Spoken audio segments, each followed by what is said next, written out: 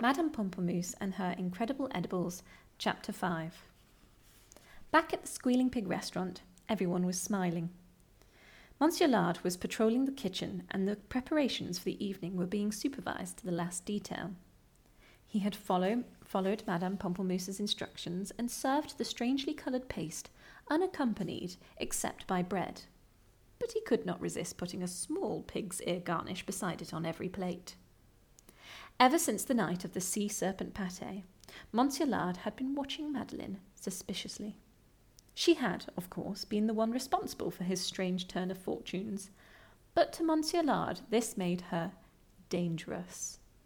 Because she knew he was a fraud, that he was serving someone else's cooking and pretending it was his own. It was now strictly forbidden for anyone to speak to Madeleine. As a result, a strange cloud of suspicion formed around her, and it wasn't just Monsieur Lard, but the whole staff who began treating her differently. People avoided speaking to her. Waiters would no longer stack their dishes, but would dump them straight into the sink, splashing her with greasy water. And when it came time for the staff meal, she found herself mysteriously left out. It was only her friend, the head chef, who, at immense personal risk, made sure that she was fed. Outside the restaurant, a great queue of people had formed along the riverbank.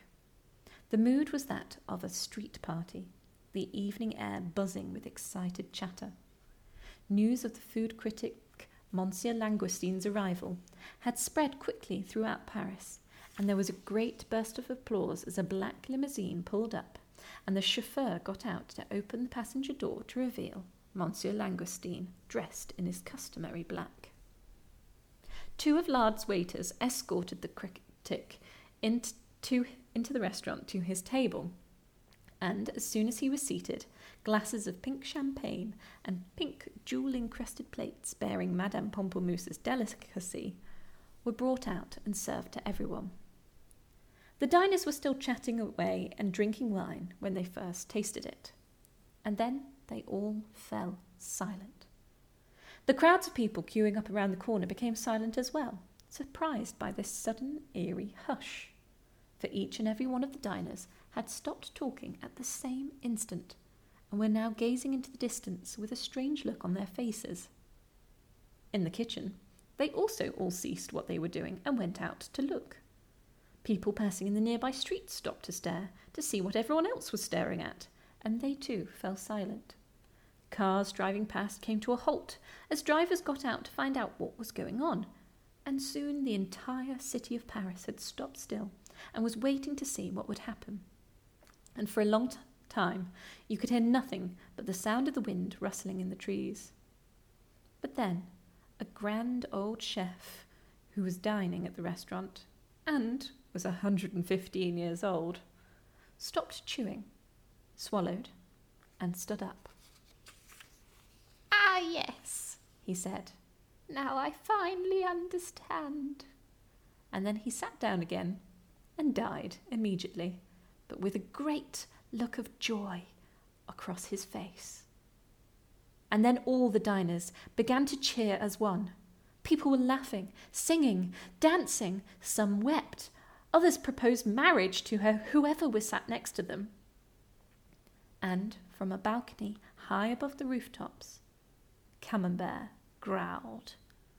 He and Madame Pamplemousse were sharing a bottle of rose-petal wine. "Sss! Monsieur Lard is a fat, thieving pig!" Camembert spat out each word. "He will become rich, he will become famous, and all because of you and your cooking." Madame Pamplemousse smiled. "Look down there," she said. "Tonight, people are happy. They are laughing, singing. They feel anything is possible.